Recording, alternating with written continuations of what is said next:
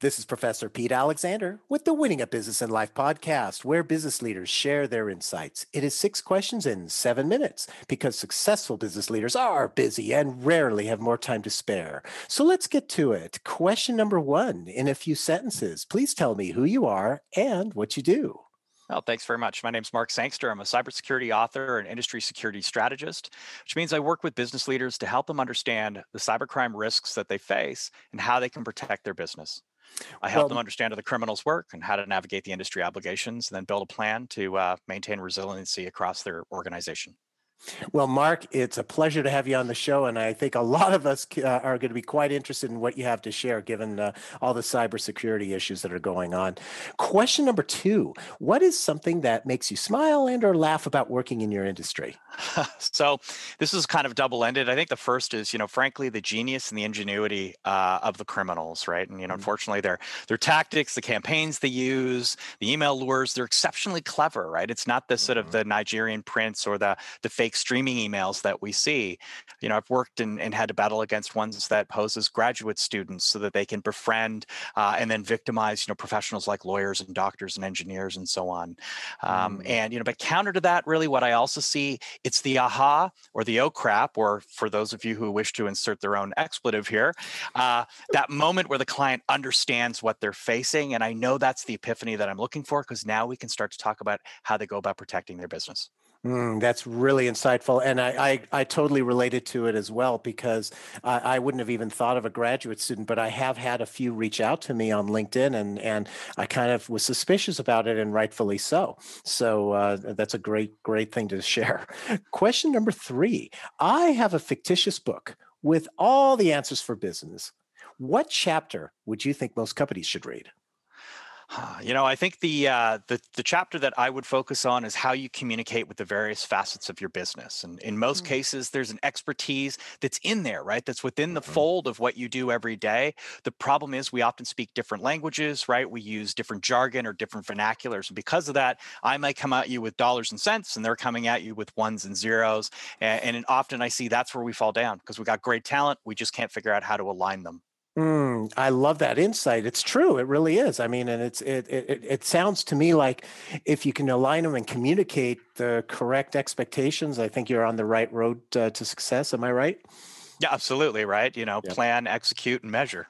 Yep. Absolutely. Those are classic business 101. Question number four: other than the generic work harder, have a great attitude, and care for customers, what advice would you give to other business leaders? I think the big thing for me is that don't assume that you're the smartest person in the room, right? I work with all Mm. sorts of professionals, like lawyers and doctors and engineers and owner practitioners of very successful businesses, right? They're smart, they're well educated, Mhm. and they've got the results to prove it. But they often assume that that success and that capability translates to every situation that they face. And it frankly doesn't, right? Mhm. And sometimes being that leader means being a follower. And so, it's not about deferring to the most senior person. And I see that all the time, or the loudest voice, because they don't always have the skills or the insights to make the informed decisions that they have to make, right? Mhm. In other cases, I see where people are motivated by the wrong things. That's not to say they're out to cause malfeasance with the company. It's more that perhaps they're driving from fear, right? They feel they Mhm. have to be right all the time, or they need to look like the hero, or they have to look like they're informed and smart and have an answer, when perhaps that's a good question. I need to take that back and think about it a bit, would be the right approach.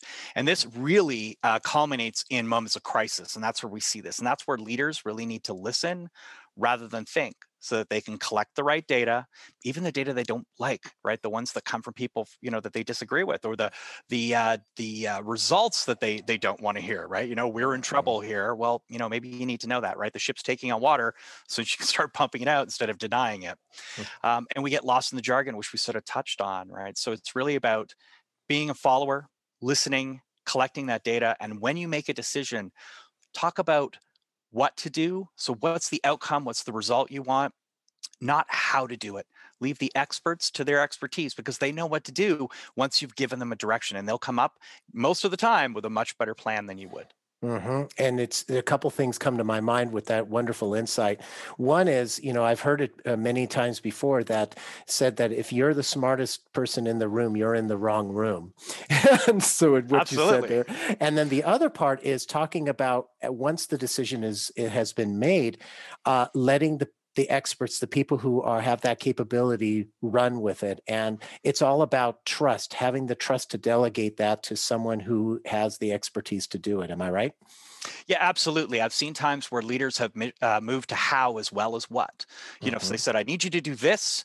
And by the way, here's how I'd like you to do it. And that may not have been the most efficient or effective way, right? Think about in cases where we have certain experts who may not be in the office. Well, you need to go talk to Professor Pete to get this done because he's the smartest guy in the room when it comes to this topic. But you happen to be sitting on a beach in the Bahamas at the time, and that may cause massive delays, right? So sometimes you need ulterior approaches, and that's where you leave the experts to do their thing. Absolutely. Very insightful. Thank you. Question number 5. What other business leader like yourself would you like to acknowledge and invite to be on my podcast? Yeah, Bob Darling, who's a retired Marine lieutenant colonel, comes to mind. Now, he served in the White House, actually in the president's bunker during the attacks on 9/11. And he took what he saw there, his experiences, his observations, and he's pivoted that into a civilian life where he now provides crisis management, crisis leadership, and crisis communication training for senior executives. I've seen him work firsthand. He's inspirational. Wow, he sounds like it. I look forward to talking with him. Thank you for that referral. And our final question number 6. Please tell me about your first job. Yeah, it was working for a university where I was doing things like banding and recording measurements on small birds, things like chickadees and cardinals and blue jays, all the sort of little critters we have in our backyard. It was really fun, but it was also really cold because those birds are much easier to find and see during the winter months.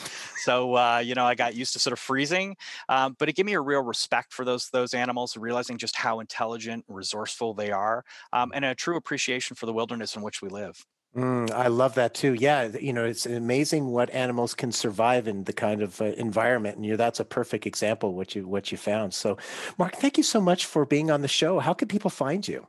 This has been a real pleasure. So I'm available at mbsangster.com, where you can find out more about what I do, how I work with companies, or find a copy of my book, No Safe Harbor. Perfect. This is Professor Pete Alexander with the Winning a Business in Life podcast. Get hundreds of amazing business insights from previous guest episodes on your favorite podcast app. Thanks for listening.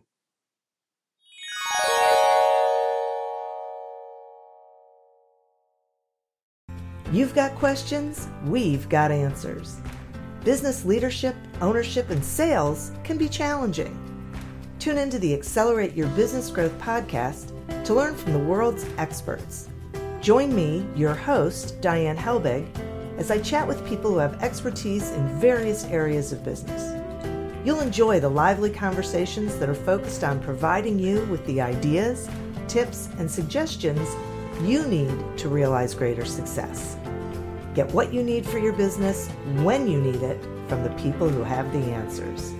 Accelerate Your Business Growth is part of the Evergreen Podcast Network and is available on Apple, Spotify, or wherever you listen to your favorite podcast.